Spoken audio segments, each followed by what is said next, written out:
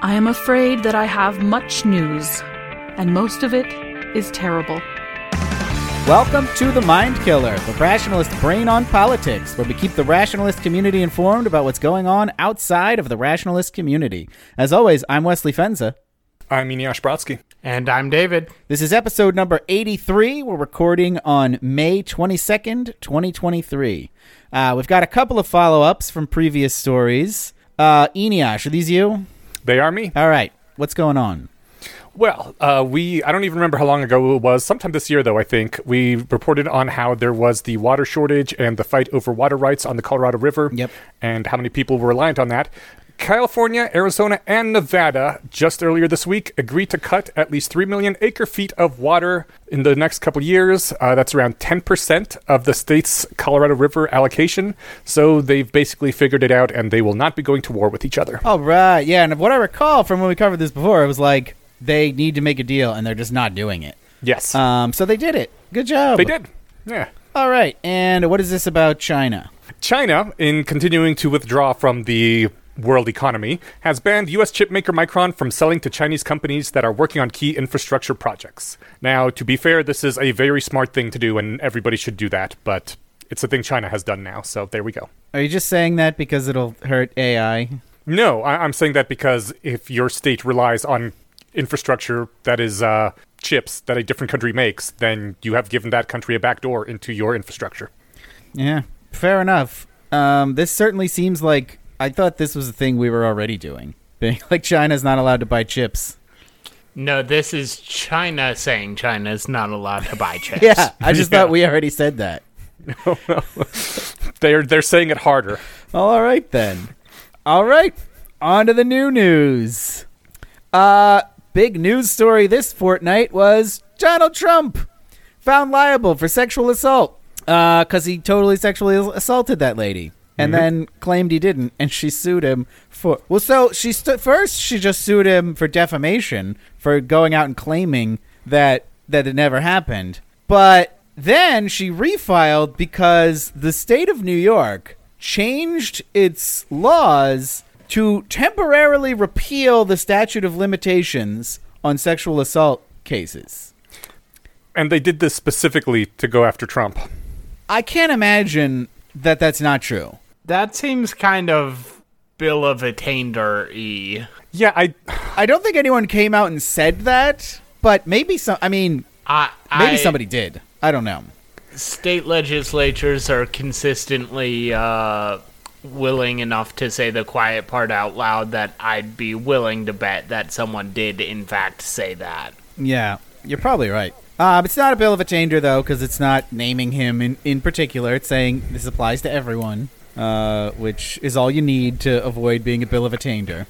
I like that he's being held responsible. He did it. We all know he did it. It is good to be punished for when you do a bad thing. On the other hand, I hate that laws are being changed specifically to go after one person because that's just flagrant abuse of power and shouldn't happen. Yeah, and it's especially weird because it's just a temporary repeal. So there's a principled reason why they're like, you know what? Sexual assault is like so traumatizing that we don't think there should be a statute of limitations for you to be able to sue over it. And they're like, no, it's just going to be for a year.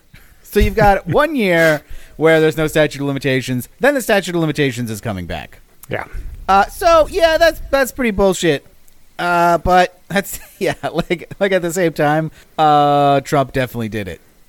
He did. But also, what do you say to people who now point out that the government is specifically going after individual politicians that it doesn't like? What do you mean, what do you say to them? You say, you're correct. That's what's happening.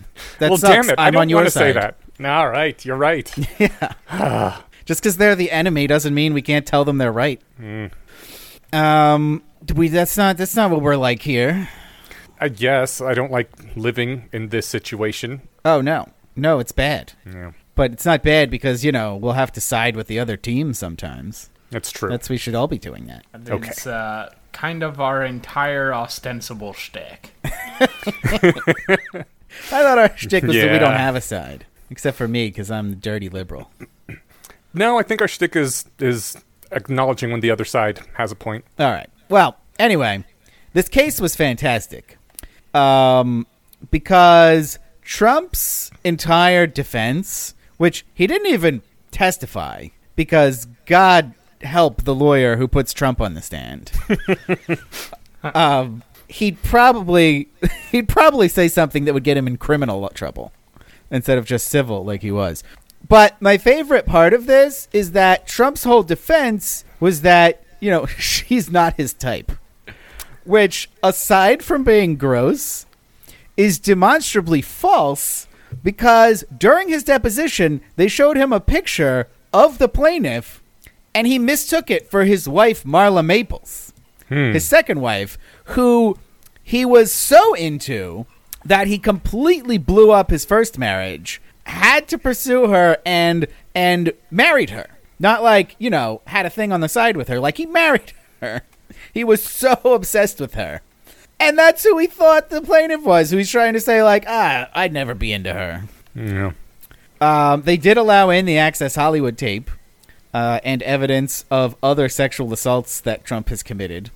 That was a change in New York law not targeting Trump. That had happened a while ago. But they specifically passed the law saying that in sexual assault civil cases, you can use evidence of prior sexual assaults, which honestly I think is probably good.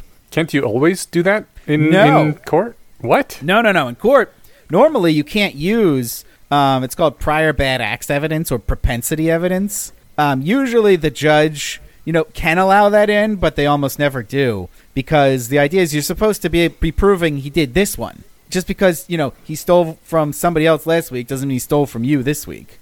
It certainly increases the odds. It's Bayesian evidence. It is. Yes, but there's different definitions of evidence for the Bayesian scientific and legal contexts. Indeed. So the judge, Robin Hansen knocks on about this like a good bit of the time. But it's a good rule generally because otherwise you can just be like, well, that guy's a thief. So he clearly did it. You're just rounding up the usual suspects every time. Okay. But for sexual assault, there's enough evidence out there that I think people who do it once tend to do it a lot. I think it's justified in cases like that, especially evidence like where you've caught him on tape admitting that he does sexual assault all the time. Yeah. which that is definitely a thing that happened to Donald Trump before he was elected, and people still elected him. In case anyone forgot about that. I am quite certain that no one has forgotten about that. All right. Anyone have any other comments about Donald Trump being a serial sexual assaulter? No comments about Donald Trump ever. He might be the next president. We're going to have to talk about him. Yes, He's obviously going to be the next president. I know. I actually don't think he's going to be. Once and future President Donald John Trump. I think he's going to get the nomination. He's going to lose again. But anyway, let's move on to our next story, which is that the federal government has approved the congestion pricing plan for New York City, which I'm annoyed that that's the thing the federal government has to approve. That is super annoying. Why does the Fed get involved in this? Because they just want to. They get involved in everything. It's really stupid. Yeah, this is Department of Transportation's like, well, you can't do it without a permission slip from us. I mean, this isn't interstate. This is like one small island within one city, within one state. But it affects interstate commerce, Eneasz. Oh my God. It's going to affect interstate commerce when I stab some feds. Okay, so NSA, if you're listening, he's just kidding. Yes. They're listening. They love this podcast. Aw. All right, for the benefit of our listeners, there's a difference between doing stuff and saying you're going to do stuff. And sometimes, purely in the abstract, there's some things that may be good for you to do that you shouldn't say that you are going to do, or that it would be good if someone did them. If I had any plans to actually stab some feds, I would not advertise it beforehand. Yeah, also stabbing feds is not one of those things. That's the thing you just shouldn't do. It's true. It's not going to help anything. Like I said, I was talking in pure hypothetical terms. Okay. So the plan is they're apparently going to launch this next year. In the second quarter, they say. There's going to be it at peak times on Manhattan Island, which is not even a real island. What? Assholes. Yeah, Manhattan's not a real island. It's a What do you mean it's peninsula. not a real island? No, it is an island. It has like a little stream separating it from Queens. Or no, is it Queens or... No, hang on. it has rivers separating it from the other boroughs. But if you go north, there's nothing. No, there is a very, very small, like, basically a stream separating it from not Queens. Bronx. No, it's not. That's not. Oh, you're right. There is a little stream there. No, that's just some other city. That's not part of New York City. I'm pretty sure the Bronx is part of New York Oh, City. you're right. No, it is the Bronx. Yeah. Yeah, it is the Bronx up there. All right, I was wrong. Manhattan's a real island. It just never looks like that on the map. They could zoom in so far. All right. So at peak times, they're going to charge between $9 and $23 for passenger vehicles to drive around, and $12 and $82 for trucks. Which I think is awesome, because congestion pricing is exactly what you should do when there's too much congestion. Yes. This is basic economics. If a resource is scarce and lots of people want to use it, you charge money for it. Right, David? Yes, but I'm also just dying to see how the New York City government is going to fuck this up. I don't know, man. If there's one thing governments are good at, it's collecting money. Oh, I'm sure they'll collect the money. I'm just also sure that they'll, figure out a way to do it in a way that destroys their economy and or the civil liberties of their citizens and or probably some innocent black kids are going to get shot over it. I was going to say, it's got to end up as racist somehow. I mean, I'm sure it's already being called racist because it's going to be technically regressive because lump sum, regardless of SES, and black people are disproportionately poor. I actually think that's not true, that this will affect black people disproportionately, because they tend not to drive. Yes, obviously not, but that's going to be the reasoning that people use to call it racist. Well, you know who's really pissed off about it is New Jersey.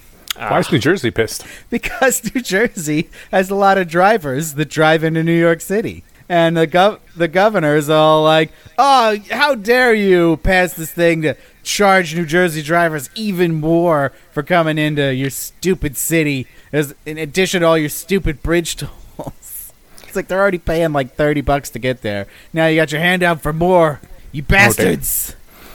Well, he's just being a dumbass. It does. I mean, kind of sucks, but it's what you got to do.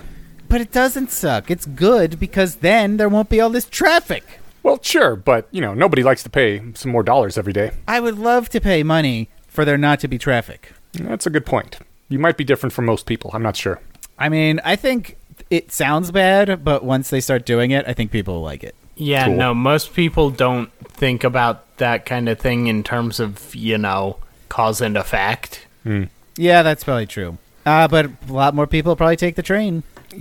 I am looking at this tiny-ass creek that separates Manhattan from the Bronx, and I don't want to get into the is it an island or not debate, but I could not wade Harlem Creek or Harlem River or whatever it is, and if I cannot wade across it, it's big enough for me. Yeah, no, I said I was wrong. It's an island. Yeah.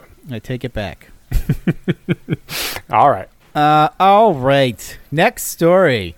Update on qualified immunity. It's even worse than we thought. No, I think it's just as bad as it always was, but it might not even, I don't know, technically be, maybe, I guess, I don't know how legality works in this situation. It may have been snuck in by somebody, is what I am saying. I mean, it was definitely snuck in by the Supreme Court. But what happened here was that the original law that the Supreme Court magically decided that qualified immunity was implied by had an extra clause in it that got taken out when the statute was first revised into the Federal Register. Well, when it was compiled, right? It wasn't actually revised. It was just supposed to be copied over directly. Yes.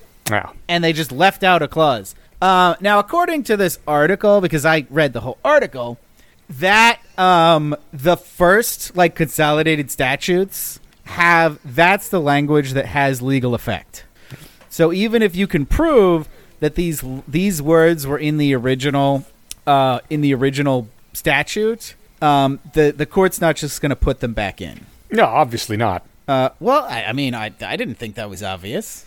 I thought if you were like, oh no, actually this was mistakenly transcribed, they would be like, oh, we'll put it back.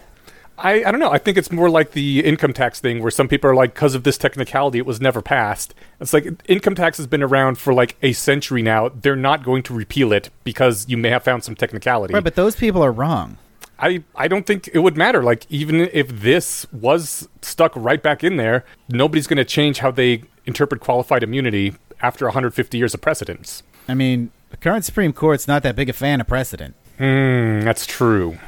But especially if you could give them an excuse to be like, no, this law is actually different. Regardless, it is persuasive authority. Like, they can look at this. So what it says is, in Section 1983, it basically says it authorizes a private right to sue for violations of civil rights.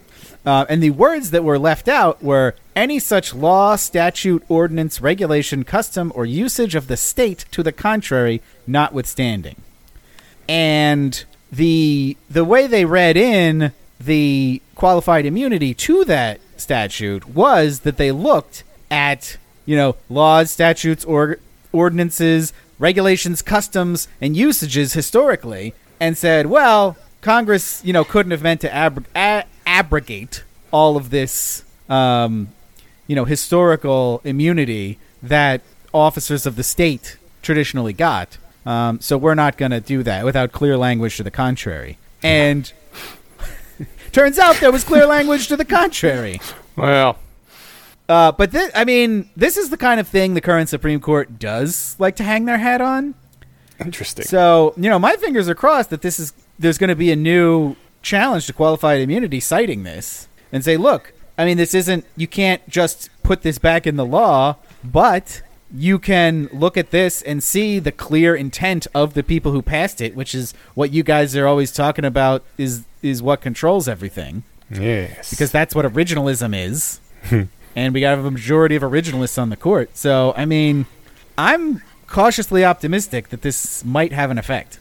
Well, that would be wonderful. That would be wonderful. But yeah, right now it sucks that we're just finding this out now. Because if that had been in there from the start, I feel like we probably wouldn't have the stupid qualified immunity bullshit. We almost certainly would not. And it feels like such a fucking clown world that someone back in 1874 was just like, I'm going to leave out those words, and it changed, such a dramatic part of the entire law of the land. Yeah. Now, they might have just read it in anyway because, courts basically just do what they want. Yeah. But they would have at least had to come up with a different excuse. Maybe. We have the Ninth Amendment that specifically says that there are rights that aren't in the Bill of Rights. And some court 200 years ago was like, this doesn't really mean anything. And we've just been stuck with that forever. So, they don't always have real justifications for anything. Sometimes it's just like, well, this is what we're going to do. Yeah. But, like I said, cautiously optimistic. Yeah. I think this is a good thing. This is the discovery of this makes it more likely that qualified immunity will be overturned because which is good because my prior before this was very low. What's up? Maybe we should have stuck this in the happy news section. It's kind of like bad news, but maybe implies that something good could happen. Yeah. I don't know. It's conditionally happy news, I guess. Having heard you say that this might actually change something, I am more happy than I was 10 minutes ago. Yeah. It's still not likely, but it's a pretty substantial update in that direction. Cool. All right. Next story. Facebook. Yes. Facebook, now called Meta, has been fined 1.2 billion euros. Don't call them Meta. They're Facebook. Okay. which is $1.3 billion, by the European Union for violating EU privacy laws. They transferred a bunch of personal data from Facebook users to servers in the United States. You would think that is no big deal because Facebook is based in the United States and data is data, but apparently The European Union doesn't think so. Apparently, if the data is on hardware that is within the boundaries of the U.S., that is a big deal, and they're going to fine a lot of money. The Meta has been ordered to cease processing the personal data of European users in the U.S. within 6 months, and this is all because the EU is worried that the U.S. government can just requisition that data at any time to see whatever they want to about the European Union citizens, which, honestly, that's fair. That's 100% true. That's, yeah. But also, I don't know how you're going to get around that aside from just kicking Facebook out of Europe. Or, I don't I think they're trying to kick Facebook out of Europe. Okay. Remember, the European Union is kind of incredibly retarded. They are quite technophobic. I don't know if you read Zvi's AI update this week, but they not yet. They have this. They are considering legislation. It hasn't passed yet, but it's basically outlaws artificial intelligence. Like it doesn't exactly do that, but it puts up enough roadblocks that like AI companies would be in a no-win situation, and they might just not have AI in the European Union. Well, that's going to cripple them if AI turns out to be good, and it's not going to save them if AI destroys the world, Right. So... It's kind of like an all downside. At least they're leading by example, though. Maybe if they can convince everyone else to do the same thing. Maybe. I mean, Oh my god, Eneasz. Oh, so cringe. Look, David, good things are bad, okay? Yeah, you can cringe all you want when you're dead, David. Eneasz's official stance here is good things are bad. Some good things are bad. No, they aren't. Those are bad things. Ah, okay, well then, this is a bad thing. You're a bad thing. Bad Eneasz. I'm gonna take my ball and go home. All right. Well, sorry, Facebook. Better luck next time. All right, now on to the best part of the news, Supreme Court news. Woohoo! Yay. First Supreme Court news is that the Supreme Court upheld California's ban on unethical pork, which was passed, as everything is passed in California, by ballot proposition a few years ago. And it outlawed cages that pigs can't turn around in. So, not an actual ethical pork law. Well, it gets rid of one avenue of pig torture. Right. They can still be in cages that are really small, but they at least have to be able to turn around. Yeah. And the really sad part is this bans most of the pork produced in America. Yes. Oh, God. I mean, the really, really sad part is this buys into the implicit moral claim that torturing pigs is morally wrong. It doesn't buy into that. It's just, you know. No, I mean the law does, not the Supreme Court decision. No. Look, the law says people don't like it. It doesn't have to be wrong for people not to like it. That's fair, I guess. I don't like it, and I don't even believe in right and wrong. I'd rather pay a little extra for pork if the pigs aren't tortured. Yeah. This isn't going to double the price of pork, is it? No. I would pay more for pork where the pig is tortured. Oh my god. Oh, God. You can just buy your own pig and torture it if you're that into the torture. I mean, I can just, go to Texas and then I don't even have to buy it. For those of you who don't know, David just got back from a trip where he was shooting at pigs. So I feel like he's feeling really anti-pig right now. Well, but hold on. I have been anti-pig for a long time. Pigs are legitimately evil. I think shooting at wild pigs is probably the most ethical way to get pig meat because at least they were living their best pig lives before they got shot. Yeah, plus they're a real problem. Yeah, it's just, the least cost-effective way to do it. Yeah. I think, I'm in favor of, going to Texas and shooting at pigs. Absolutely. Just not in favor of putting them in tiny cages where they can't turn around. Yeah. So you said this won't double the price of pork. I actually don't know that. It certainly wouldn't double the price of pork if everyone just installed new cages. But it remains to be seen, like, how much pork is going to cost in California, because right now, like I said, the majority of the pork produced in the U.S. cannot be sold there. Oh, right. Yeah. If all of a sudden they're stuck with one supplier that cannot meet their demand at all, then their price is going to skyrocket. Right. Oh. But I don't know. I don't know the intricacies of the U.S. pork market.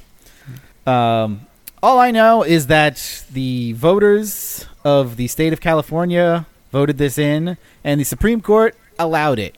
It was an interesting decision because it was 5-4, so it was real close. And in the majority were Gorsuch, Kagan, Sotomayor, Thomas, and Barrett. So some strange bedfellows there. Yeah. And the dissent was written by Roberts, joined by Alito, Kavanaugh, and Ketanji Brown Jackson. What the hell?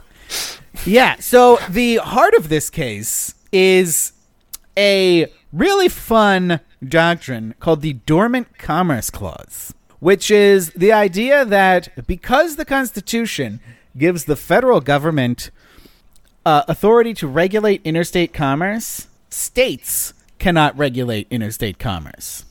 And that's mostly been used to overturn laws where states are privileging their own in-state businesses over other businesses. So you can't enact, like, a tariff. New Jersey can't enact a tariff on Pennsylvania goods. Right? We have to let Pennsylvania come in and compete on an even playing field with New Jersey companies. And there was an argument here that this was going to have such a huge effect on interstate commerce because California is such a big part of the market for pork, 13% of the entire country, that it's going to hugely burden interstate commerce in a way that states aren't really allowed to do. That if you're going to, a law that's going to have that big an effect on interstate commerce needs to come from the federal government. And that was what the four dissenters argued. There's supposed to be this balancing test. You're supposed to balance the burden on interstate commerce versus the local benefit. And that should have been what the lower court did. So they weren't going to say which way it should come out. They just wanted to send it back to the lower court to, like, do this balancing test. But the five majorities said, no. Look, this isn't discriminating against out-of-state producers. This isn't privileging in-state pork producers. Everyone has to follow these rules, and there's no evidence that, California companies can do this easier than other companies. This is just, the people of California don't want this certain product sold there, so they're allowed to do that. We have a technique for dealing with products that you don't like. It's called not buying them. You don't need to pass a law, California. I mean, you kind of do if you actually want pigs to not be put in tiny cages. Just empirically. Well, it sounds like Tyson Foods and Hormel have agreed to comply with Prop 12 already. I mean, what else are they going to do? I mean, I thought they could just not sell to California, but I guess they've chosen not to do that. Yeah, they're not going to do that. Okay. They're going to comply. Or they're going to pretend to comply, at least. All right, next Supreme Court case. Next Supreme Court case is the rules against plaintiffs. Actually, David, do you want to read this one before I continue? I mean, I would just be reading it off the outline. Guys, when they say I got back from hunting pigs, they mean I literally got back at 7 a.m. this morning after doing a straight through 20-hour drive from Austin, Texas to Salt Lake City. So I am sorry if you're not getting as much David content as you like in The Mind Killer. That's why people subscribe to The Mind Killer. Yes, I want that sweet David content. Yeah. I mean, if you guys really wanted the good David content, then we should have recorded this at like 7:30 in the morning after I just walked through the door and was still kind of high on amphetamines that I used to not fall asleep at the wheel. That would have been great. That could have been fun. Yeah. We have to have a special Patreon only episode. Not Patreon. Inyas, you realize that this is a thing that happened in the past, right? No, in the future, we can get you high on amphetamines and then do an episode. Okay, but you need to get me high on amphetamines and then have me drive for 20 hours straight, which, you know, is doable in principle, but No. let's just be honest about what the actual challenge we're facing here is. Let's skip that. What we are going to do is record an episode at Vibe Camp. I'm so serious about that. Oh shit, are we? Yeah, let's do it. Fuck yeah, I'm down. Ugh, assholes. I know. There won't be any of that David content that people are tuning in for. Oh man. No, we should find someone to like interview and to do a bonus episode. Well, Robin Hansen sounds like he's going to be Yeah, there. Robin Hansen's going to be there. We could get Ayla again. We could just get Brooke on there to see if she wants Oh, to talk fuck yeah. about Vibe Camp. That would be awesome. Yeah. Okay. All right, we're doing it. All right. Anyway, we have another Supreme Court story. Oh, yes. Okay. So, there were some people who tried to sue Google and Twitter to hold them financially liable for some terrorists using their platforms and algorithms to recruit members and then launch deadly attacks, according to their claims. They said that the Supreme Court ruled against them. They said that these platforms don't actually assist terrorists in the first place, and the plaintiffs failed to show that the defendants knowingly gave substantial assistance and thereby aided and abetted ISIS's acts. A contrary conclusion would effectively hold any sort of communications provider liable for any sort of wrongdoing merely for knowing that the wrongdoers were using its services and failing to stop them. I think that this was pretty much exactly what these people wanted to do, in fact. That does sound like it, doesn't it? Yeah. And they're like, anyone that we do not approve of will be frozen out of all tools of the modern world completely, which, you know... No, nobody wants to do that, Eneash. It sounds like a good idea when you say, you know, it's about ISIS, but then that gets applied to absolutely anybody who angers someone that is in power, and that's just bad. Well, good thing we never do that. It is a good... Well, you and me don't do that. David sometimes might. No, David doesn't either. I'm just picking on him because he's too high to defend himself. But yeah, this was a bullshit lawsuit, and it was very nice to see the Supreme Court smack it down unanimously. Yeah. No dissents. Everyone was like, yeah, this is bullshit. Get out of here. Unfortunately, it was not a broad ruling. It was, in fact, a very narrow ruling focusing on these two specific cases with very specific facts, saying that actually Google did not knowingly assist terrorists, which still leaves a lot of some leeway for things. But at least this got smacked down. Yeah, and we'll see about future rulings, but I have a feeling they're all going to be this style. I mean, Section 230 is pretty clear. Yeah. That it's like, you are not liable for things people do on your platforms if they are doing them and you're not doing them for them. It is, but the Supreme Court specifically did not talk about 230 or use it in their ruling, which is why... Interesting. Which is why the commentary on it says that it is very specific, because it looks like they were trying to avoid talking about Section 230 at all. Yeah, they do that a lot to get a unanimous opinion. If there's like one part everyone agrees on, they'll just be like, all right, well, we'll just do it on these grounds, and we won't even mention anything else. Okay. They also might be signaling that this general logic is going to hold even if one of the stupid repeal Section 230 bills goes through. True. It could be. Yeah, it could be helpful to have a precedent out there that doesn't rest on 230. Nice. Thinking ahead. But God, don't repeal that. Yeah. Hey, we have a lawyer on the Mind Killer. Can the Mind Killer file an amicus brief? We could, even if we didn't have a lawyer. Yeah, anyone can file an amicus brief, but you have to get court permission to do it. You can just draw something on a napkin with a crayon and then mail it into the Supreme Court, and they might let it in. You do have to include a request to file an amicus brief. Who decides whether that request gets granted? The Supreme Court. Well, not the 9 justices, though, right? Yeah. Then why are you bothering with the request if they have to read it anyway? Because they only have to read the request. They don't have to read the brief. Oh, okay. And in the request, you say why they should listen to you at all. You say, we're a highly influential podcast with many distinguished fans and subscribers. And we feel that our interests should be represented here. And we're also super smart pantses. Yeah. So listen to us. And then they'll be like, oh, well, yes, of course. Everyone knows the Mind Killer podcast. Of course I'll accept your brief. And then they'll read the brief. That's right. They have 83 episodes published. That's not nothing. That's not nothing. Yeah. This podcast has lasted a hell of a lot longer than most of the New York Times podcasts. Have they recently canceled a lot of podcasts or something? They cancel podcasts like once a week. Oh, okay.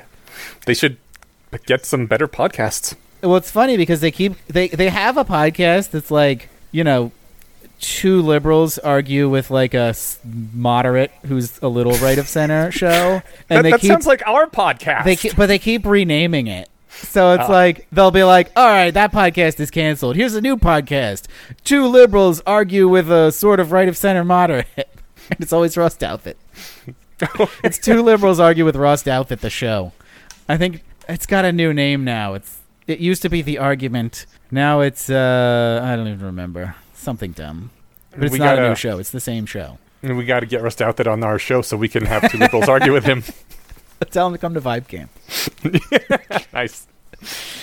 All right. Next story. This is our final Supreme Court story and involves Andy Warhol and Prince. Yes. I went a little bit deeper on this one because it touches on subjects that are near and dear to my heart. The details behind this is that Andy Warhol, back in the day, got a picture from a photographer of Prince and then did some things to it, flattened it, put colors on it. He did his Andy Warhol thing. And he did this for Vanity Fair so they could use his transformation of the photograph for one of their covers. Yeah, and if you look at it, there's like a photograph of Prince, just very lifelike, that the photographer took. And then the Andy Warhol piece is a silk screen. It's like in that pop art style where it's got a solid background and it's like almost monocolor, but it's clearly the same picture. Yes. It looks like it has been Andy Warholed. If you've seen an Andy Warhol piece of art, you know what it looks like. Right. If there was a Snapchat filter called Andy Warhol, it looks like that's what happened to it. Yes. So when this happened back in 1984, Vanity Fair paid $400 to use that. The Prince died, and after back in 2016, I guess. Okay.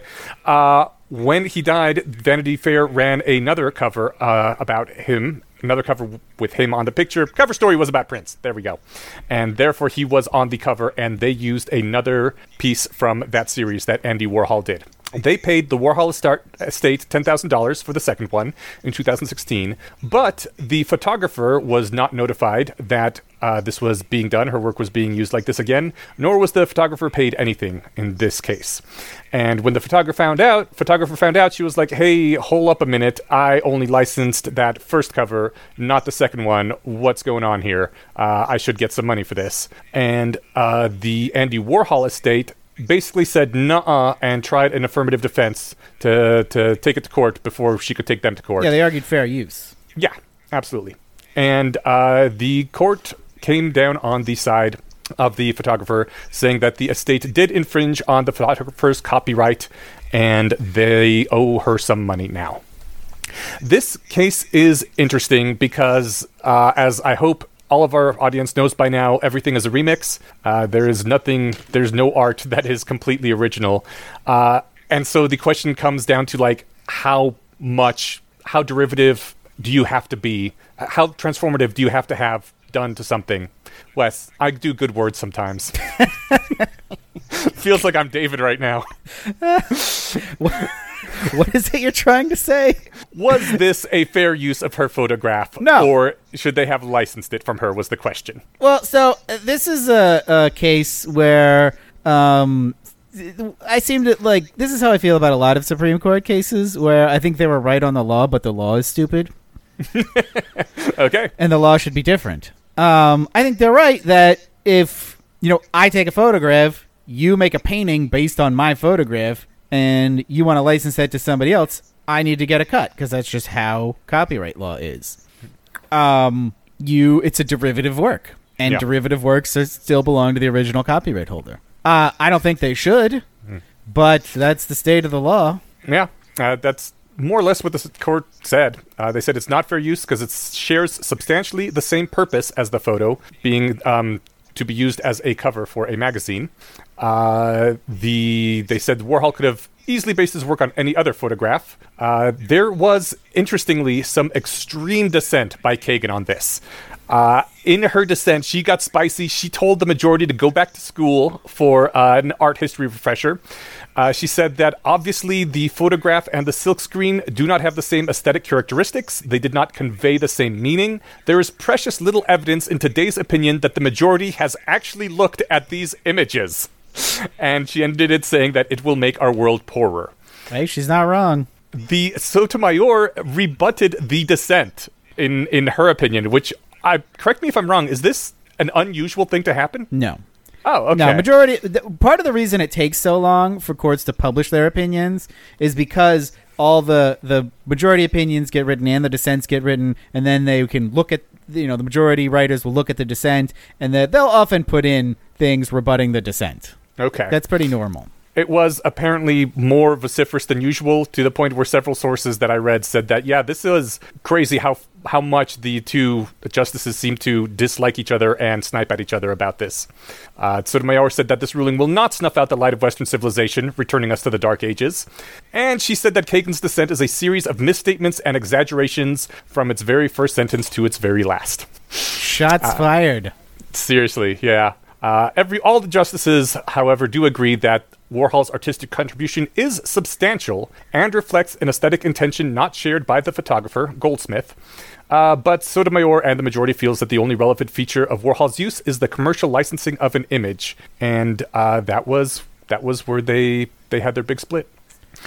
I basically agree with you. I think it's stupid that the original creator has complete copyright hold over everything, all derivative works, and that should not happen. I do think that they should all get, any derivative use should get a cut. Like this would solve the fan fiction problem by itself immediately. I like the solution that me and Steven use in our fan cast about other works, where we just give 15% of any profit we make back to the original creator. I think everyone should do this, because then, if you're just doing something for fun and you don't make any profit, it don't matter. You can do whatever you want and you don't have to worry about getting sued for tens of thousands or more dollars. But if you actually do somehow blow up and your Twilight fanfic turns into 50 Shades of Grey and you get really rich, you kick back 15% to the people who started it, because then everyone's happy. You have gotten a lot of money from your fanfic work, and the original creator got 15% of that for, doing nothing aside from inspiring you, which is a big thing too. Inspiration's hard, man. And anarcho-capitalism solves this. What is the anarcho-capitalist solution? Let different companies offer different property right regimes, and then let the free market sort them out. I don't know what the right solution is, but I know the meta solution that will get us there, and it's markets for law services. Okay. Subscription governments, as I like to call it. Yeah. The main downside to my 15% solution is that it requires a lot of trust and goodwill on both sides, because for a long time, I don't know if this is still the case in Hollywood, probably still is, but for a long time, anyone who took a percentage as their fee in a Hollywood deal was a complete sucker, because Hollywood always managed to make it look like officially on the books no movie ever made any money, regardless of how much money it actually made. So you would always get 15% of zero under this proposed solution of mine, unless people are actually honest, and that just doesn't happen very often, I guess. Well, there's also an obvious solution to the fanfic issue. Legalize it. I mean, that's basically what's happening now. Tons of people are writing fanfic, and it's fine. It actually creates more interest in the original works. It's not causing any problems for anybody, except people who are like super uptight about it, and they're making those problems themselves. Yeah. Just say derivative works, aren't covered by copyright. That would be great. Yeah, that would be great. I think if you're telling the same story in a different medium, there's a case for copyright. But if you're telling a different story, just using those characters or changing the story in a meaningful way, then I don't think don't have copyright law cover that. Easy. I think it's interesting. I assume Stephen King got a fair chunk of money for The Running Man. If you've read The Running Man, it has almost nothing at all to do with the movie. Yeah. It's a different movie. I don't think he should have gotten money for it. Because somebody else wrote an entirely different movie, and they used the same two words of Running Man. Just like, I like that title. Yeah. Here, Steven, have some money. And he was like, okay, I will cash this check. I mean, he shouldn't have gotten nothing because, being able to slap Stephen King's name on the movie probably moved at least a couple tickets. Yeah, that's probably true. Oh, yeah, I would definitely agree there. Yep. Based on the story by Stephen King. It's, Loosely based. it's the the McDonald's franchise approach to intellectual property, as 'twere. Yeah. Anyways, the last thing I want to say is that this is very reminiscent of the 1991 case, which I'd heard about, but, I didn't know the year or what the details were until this came up. There was a 1991 case, Grand Upright Music versus Warner Brother Records, where the Supreme Court clamped down on unauthorized sampling in music, which ended a relatively innovative era in hip-hop, where a lot of sampling was used, and now only really wealthy artists can use commercial sampling the way that everybody used to. So, the rich people can still get licenses, but the poor people don't. And that is the story of, all of humanity, I guess. Kind of a bummer. Did you know that that's how hip-hop started? What do you mean that's how it started? So, hip-hop as a genre got started by artists at dance clubs rapping over the, dance breaks in the songs. Oh, I did not know that. Yeah, and they would, and DJs would, remix the tracks to make the dance breaks longer because people wanted to dance to them. Yeah. And then they would and then people got the idea, what if I get up and rap over this? So that's why there was so much sampling in early rap, because that was the origin of the genre. Neat. Yeah, I thought that was cool when I learned that. So, speaking of emerging legal regimes where the rich get to do whatever they want and the poor get shafted... Mm-hmm. Are we moving on to AI? Some AI news. Yes. We have some AI news. I see what you did there. You're sniping at this AI regulation thing, aren't you, David? Yes. Okay. Well, specifically, Sam Altman wants regulation, which is just precious. This is like every industry ever. Is like the early adopters get in and try to pull up the ladder behind them. And they're like, we need the government to get involved. Stop all these competitors. I agree with you 100%, but in this one case, they're right. God fucking damn it, Inyash. David, good things are bad. This one thing is bad, though. It's not even good. Right, it's going to prevent good things, and good things are bad, so it's good. No, extinction is bad. We should avoid it. All right, anyway, what's the actual news? Actual news. Last week, this actually happened just briefly before our episode went out, but it didn't get in because we had lots of other things to talk about, which I thought were more interesting and important. But 2.5-3 weeks ago, there was a White House AI meeting between Google CEO, Microsoft somebody's person, Anthropic somebody's CEO, and OpenAI Sam Altman. All of these news stories today are about Altman, except for the very last one. It is Altman week. They all met at the White House with Kamala Harris, potentially some other people too. I hear Joe Biden walked in, said hello. Notoriously effective politician, Kamala Harris. Yeah, I know. But I think, she has the ability to sit down and concentrate on something for more than 40 seconds at a time. I love how Biden's just giving her all the worst jobs. He's like, you solve immigration. There's no good answer there? All right, you go solve AI. Honestly, if I had the ability to torture and humiliate Kamala Harris, I'm not sure I wouldn't do the same. I mean, she's into doing that to other people, so yeah, she is. I could think of worse people. So they had a meeting.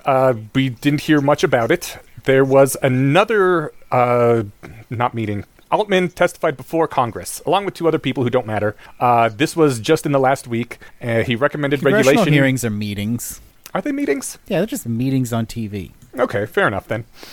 He recommended regulation, of course. In this case, it's a good thing that he did so.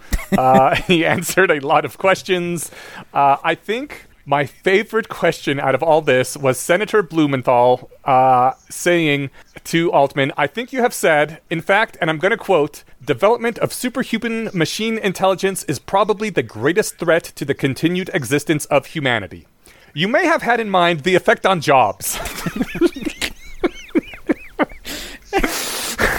AI might kill us all. And by kill us all, I mean, it might take our jobs. So, Inyash, tell me more about how we should trust these people with the future of the human race. I mean, we shouldn't, but what other choice do we have? The robots. We could trust the robots. That feels like a worse idea in my mind. Well, Worse than this guy? Yes. This guy at least needs oxygen. True. Yeah. Anyways, that happened. All right, what else happened?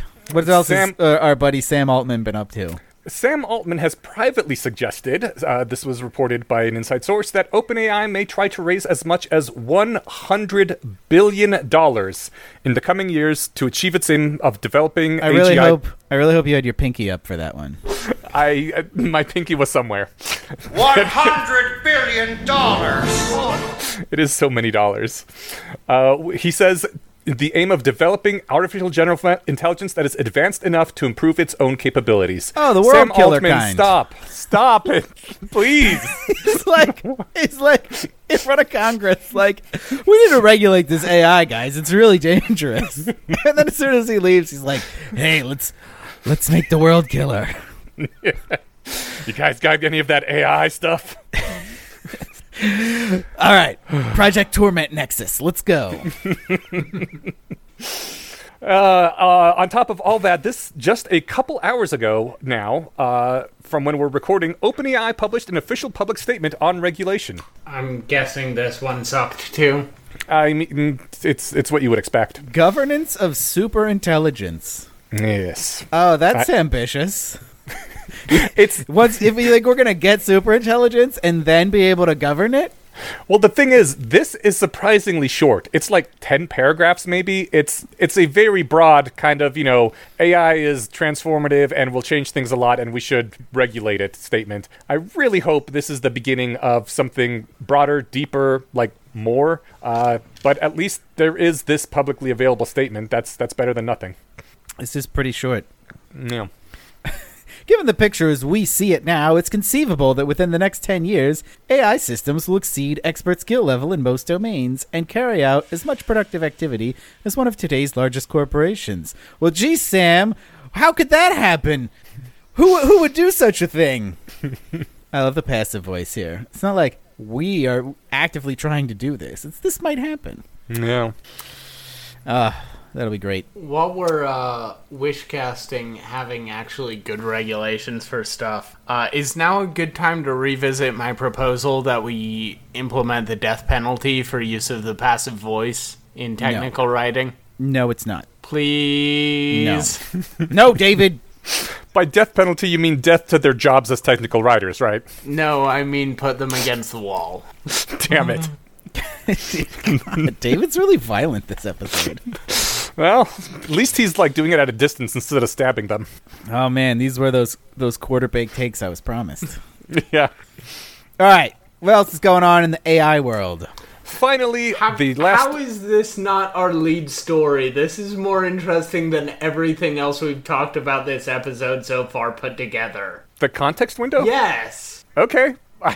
Because AI news is at the bottom, and we had so much Altman stuff, I decided to front load it. Anyway, what's the story? Also, I thought that we might have covered this in the last Eneash, episode, what's so I the was story? hesitant. Tell our listeners what the story- story is. Don't leave them in suspense. I'm hear- actually going to be interested to see if you describe the technical details correctly, because, you're in the whole AI doomer camp, and they tend to not describe technical details correctly. You guys, our listeners still don't know what the story is. What is it? Yeah, now that I have to be technically correct, I'm going to say that Anthropic is really smart, and they did a smartness with their AI. What kind of smartness? The big kind. The 100,000 tokens kind of smartness. So this, on our outline here, it says Anthropic's chat context window expanded to 100,000 tokens. Yeah, Anthropic is an OpenAI competitor. They claim they are more More focused better. on safety. Yeah, more focused on safety than OpenAI is. I don't know who to believe anymore. Probably not Anthropic, though.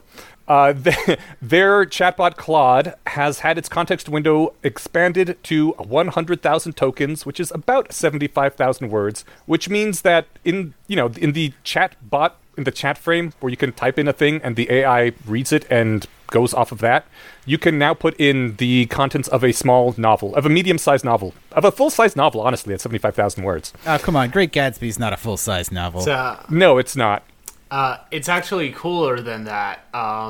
So not only can you put in a fuck ton of tokens for the prompt, basically the way these chatbots work is it backfeeds the entire conversation you've had up to this point into whatever prompt you put in. So if I say hi, and then the chatbot says hi, and then I say how are you, then the chatbot gets David, hi, chatbot, hi, David, how are you, as the entire prompt. So not only does this mean you can manually fat finger in a much longer prompt, it also means it'll remember much more of your preceding conversation, and this means you can do things like backfeed a lot more history of your conversation, facts about things that have occurred since the training data stopped being collected, etc., which will, in general, give you a lot more flexibility with what you can actually do with these things.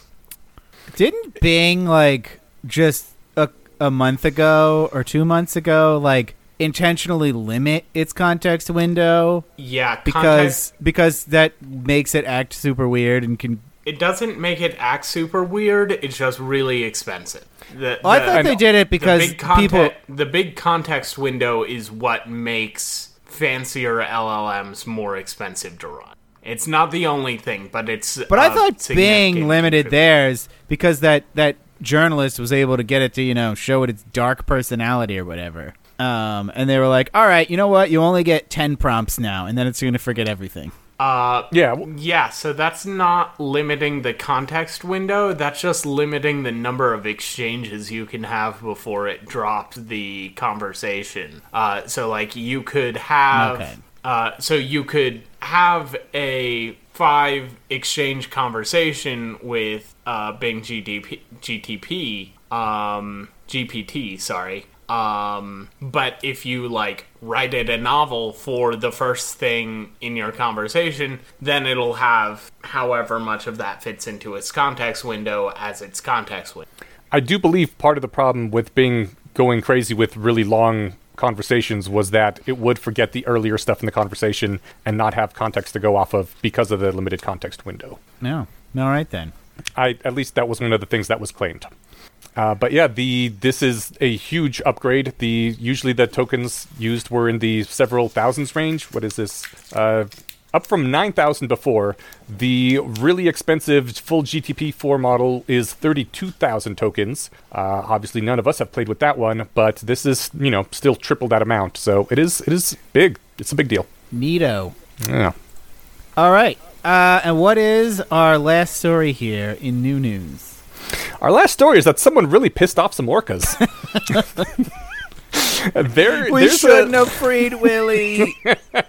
There's orcas going around capsizing boats right now. The one that I read about was the 2 smaller orcas battered back and forth at the rudder while the large orca repeatedly slammed into the side of the boat until it capsized. They've been doing this for a couple weeks. I think they've got 3 so far, and according to these experts that they talked to for this article, they are being led by a female orca that is called White Gladys, which, first of all, I should not be surprised that something inhuman that wants to kill all humans is named Gladys. And this orca is teaching the other orcas how to do this thing. They think maybe something happened to her, and she's really pissed off at boats now. And all the other orcas that are teaming up with her are just kind of following her lead. Not sure if this is going to be like a learned behavior that stays around, or if this is a quote-unquote fad in the orca society. But yeah, someone pissed off some orcas, and they are capsizing boats right now. No, sounds like a triumph. Bet you $5 it's because of offshore wind power development. It is in Europe.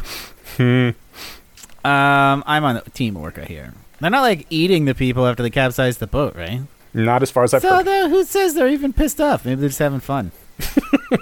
I guess. Just like flipping over boats. It's like cow tipping. No, it's because when they tip over the boat, they float. They swim away with 2 raised middle fingers. Yeah, right. Fuck you guys. Yep. Weird that they got fingers just for that. How else would we know we're pissed off? They had to Right? get them. Yeah, smart. I bet. You know what? I bet whales do have like a tail position or something that shows they're pissed off. Probably, but also it's probably underwater. It is probably underwater. You are correct. Yeah, so we wouldn't be able to see it. Eneash, Yeah. we can see underwater, right? Do we have amazing technology that allows us to see underwater? We do. Huh. It's called plastic. Also, just, eyes. Water is permeable to light, my dude. I don't know if you've tried opening your eyes underwater without a sheet of plastic in front of them. You cannot see You very can much. see underwater from Eneash, outside of the you- water. Have you looked Okay. in water before?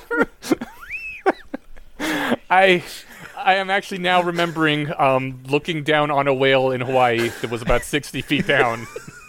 But in my defense, I was looking straight down and not at an angle, which is what I assumed most people would be doing if they're trying to look at a orca that just flipped over a boat. You can still see things from an angle. The light just gets diffracted. No, the light reflects off the surface of the water, and all you see is shiny sun.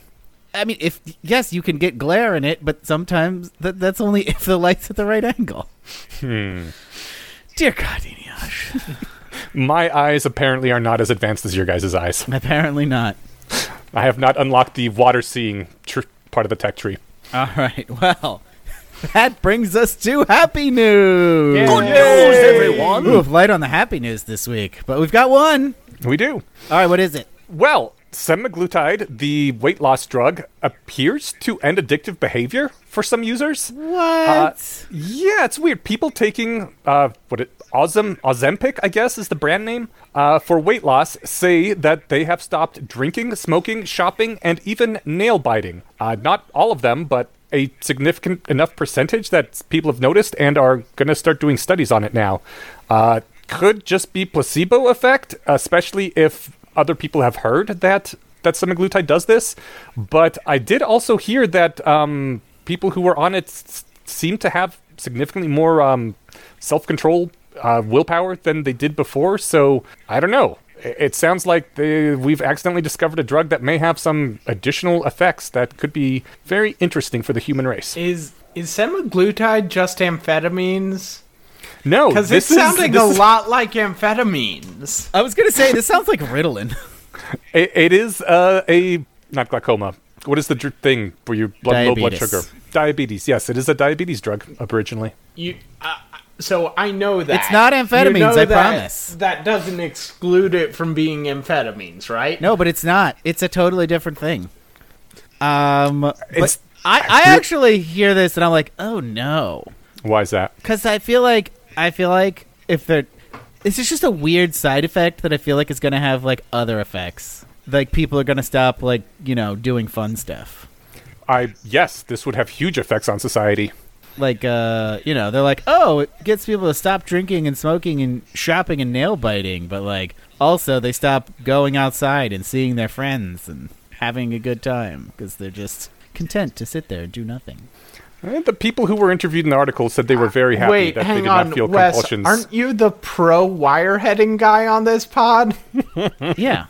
So what's your beef with sitting around being content? That's like your whole shtick. No, wireheading's not going to make you content. It's going to make you ecstatically happy. And I don't settle for anything less than that. Okay, fair enough, I guess.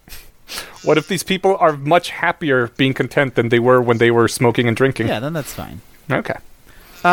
Related story, this is something Oscar on the Discord pointed out, is that Wegovy, another brand name of semaglutide, has a pill form that has passed a phase 3 trial and is probably going to get approved later this year. Oh, good. Which is nice because previously you could only get it in injectable. Yeah, injections are a pain in the ass. Yeah. No word yet if it's going to cost less, but probably not, which is the real problem with it. It's like over $1,000 a month. Oh, wow. Okay, that is a bunch. Yeah. Yeah, I got a prescription for it and never filled it because I was like, my insurance was like, fuck you. And then it's like, all right, it's like $1,300 for a month's supply. And I'm like, never mind. Yeah, but if we all live for another 9 to 18 years, then it'll be much cheaper. Hopefully, yeah. Yeah.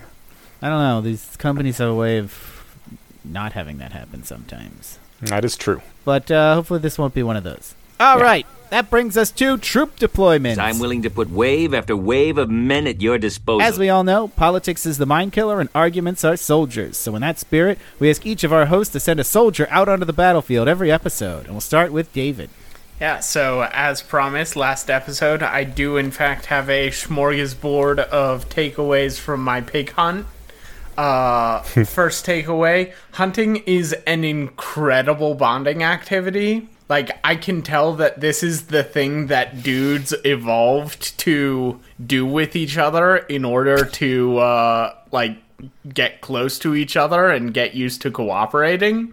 Because, like, for this hunt, I was in the middle of the night sitting in a small plywood box with one other dude with extreme focus on a vista where not much was happening most of the time. And, like, we just, talked about stuff and listened to the night sounds and watched the Texas lightning storm and freaked out when we saw a grasshopper that's bigger than any grasshopper I've ever seen. In fact, like, twice as big as the next biggest grasshopper I've seen. And it was freaking great. Like, I deliberately went out of my way to go out into the field with guys I didn't know that well. And, like, like, some weird alchemy happened, and now I feel like they're some of my best friends. Aww. Also, pigs do in fact remain evil, and it is ethically permissible, nay obligatory, to kill them. Also, their bones are very cool, so you get fun decorations as a nice little bonus treat along with the bacon and the virtue points. Also, as mentioned, I had a very, very long road trip, and I used that road trip to listen to the collected works of Conan the Barbarian short stories, or as they were published, Conan the Cimmerian. And holy crap, you guys, the Conan short stories are really freaking good, and also the archetype of Conan that's entered pop culture is completely wrong. He's a much more interesting character than the impression you have of him portrayed by Arnold Schwarzenegger in the 1980s movie, I think, would lead you to believe. And so, yeah, go hunting with your friends, especially if you're a dude and your friends are dudes. I can't specifically endorse it from experience for the ladies, but it might work there too. And also read the Conan stories. All right, thank you, David. Eneash, what do you have for us? I have been reading a weird piece of fiction called Plane Crash recently, and I just stumbled across the most important new concept that I've run across this year from reading that. It is a type of dignity. They call it dignity. I think it's a specific kind of dignity that I'm just calling Dothalani dignity for now. Briefly, it means that anyone with such dignity harbors no ill will to someone behaving in a way that they have a right to behave. For example, probably the most relevant example, reasonably turning down a request. If someone does that, they have a right to do that. You don't ever bear them any ill will for that. I feel that there has been a dearth of such dignified people in my life, and I think there is a dearth of such people in society as a whole. And I think that this sort of dignity is an absolute requirement for any society which contains people with varying levels of power. It's vital for parents of children. It's vital for people that have something that someone else wants. It's vital for anyone that could physically or reputationally harm anyone else. It's just a bedrock principle of being a good person. And before last week, I did not have a word for it, and now I do. And it's always something I've kind of like. I believe everybody has some idea of it, but having a handle to specifically refer to something is it's good. You can now talk about it in a more concrete way. Also, you can't have healthy polyamory without this sort of concept of Dathalani dignity. So we should all not only work to cultivate such dignity in ourselves, we should also encourage our peers to have this sort of dignity, and maybe consider distancing ourselves from people who don't, even just for our own benefit. I do think it'd be great to have some sort of modifier to this word to single it out in concept space, because just dignity is too broad. It means too many other things, and Dathalani dignity is too esoteric. Most people will have no idea what the hell those first two words before it are. So if you have some ideas of a modifier to use with this to isolate it a bit more, please send suggestions to Wes at embrodsky@gmail.com. The word you're looking for is honor. Is it honor? Yeah. I think honor's a slightly different thing than that. I'm just going to call it Brodskyism. All right. My trip deployment this week is that contract law is premised on complete bullshit.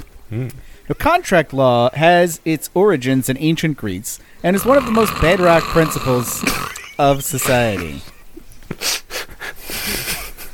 I don't know what's going on back there. David, are you not the person who likes the virtue ethics of ancient Greece? No. I like the virtue ethics of Thomas Aquinas. Oh, all right. The Greek version was kind of crap. But David does love freedom of contract. I'm not necessarily endorsing the ancient Greek version. Please go on, Professor Nerdnick. All right, I will. David's just pointing out he hasn't slept in a long time. Yeah, right. All right. So the basic requirements for a contract are a meeting of the minds and some kind of exchange. The meeting of the minds requirement historically meant that for a contract to be valid and enforceable, there had to be mutual assent to each term of the contract. In other words, both parties had to actually understand and agree. For a person to agree to something, they had to know what they were agreeing to and intend to be bound by it. Now, modern contract law has completely gotten rid of that requirement and replaced it with the need for something called manifestation of assent. Now, a contract is whatever a person can be convinced to sign, regardless of whether they've actually read it or understand what it means. As long as you clicked the I agree button, you're bound by everything in the terms and conditions, no matter what's in there. Businesses know that almost nobody reads these things, so they draft them to be ridiculously favorable to the company. The modern life involves being confronted with these contracts multiple times a day. Nearly everything you use, whether paid or not, has dozens of pages of terms and conditions that go along with it. Most of the time, they don't even show it to you. But even when they do, they know you're just going to scroll to the bottom and click agree. Why wouldn't you? Even if you were a sophisticated contract lawyer, nobody has the time and energy to read 100 pages of dense legalese every time they want to use a product. It is shameful that our court system enforces these farcical contracts as if anyone intended to be bound by them. At minimum, there should be an affirmative defense in any breach of contract action called "Nobody reads this contract." And businesses who want to enforce them should be required to disclose how much time the average consumer spends reading the contract, or what percentage of people actually click the terms and conditions link. If the defendant can show that a reasonable person would not have read the contract terms, they shouldn't be enforceable. Now, I'm sympathetic to the idea that businesses need to protect themselves and should be allowed to give people discounts in exchange for favorable contract terms, and that they can't force consumers to read the proposed contract. So my proposed solution is for trade associations to develop industry-standard contract language that consumers can review once, then know what they're getting into whenever they see it in the future. Then if a company sticks to the standard language, there's a good argument that the consumer knew or should have known what they were agreeing to. If companies want to deviate from the standard language, they can, but each term should need to be presented separately in plain language in a way that people are likely to read before the customer enters their payment information. This lets companies with special needs make special contracts, but creates enough friction in the transaction that companies are going to be discouraged from changing the language unless it's really important. Now, to be clear, I'm very in favor of freedom of contract. I'm just not in favor of tricking people into giving a fake agreement to something they've never read and wouldn't understand if they did. I propose we go back to the old rule where a contract required a meeting of the minds, not just clicking an I agree button. That was a good one. Thank you. All right, that's our show for this week. Please follow us wherever you follow podcasts. Please review us on Apple Podcasts. Subscribe on Substack. You'll get episodes early. You'll get access to our bonus episodes, like the one we're going to be recording at Vibe Camp. And you'll get access to our subscriber-only Discord channel. And come back in 2 weeks, same rat time, same rat channel. Bye.